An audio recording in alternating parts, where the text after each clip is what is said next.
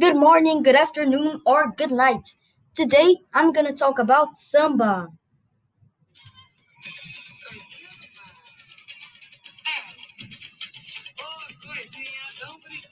Samba is a Brazilian rhythm created in the city of Rio de Janeiro.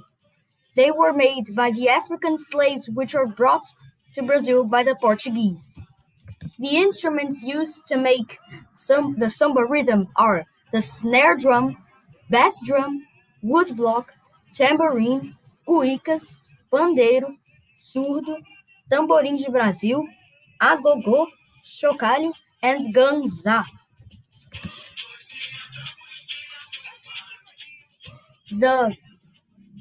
The samba rhythm is mainly used in the carnival parties, one of the biggest celebrations in the world.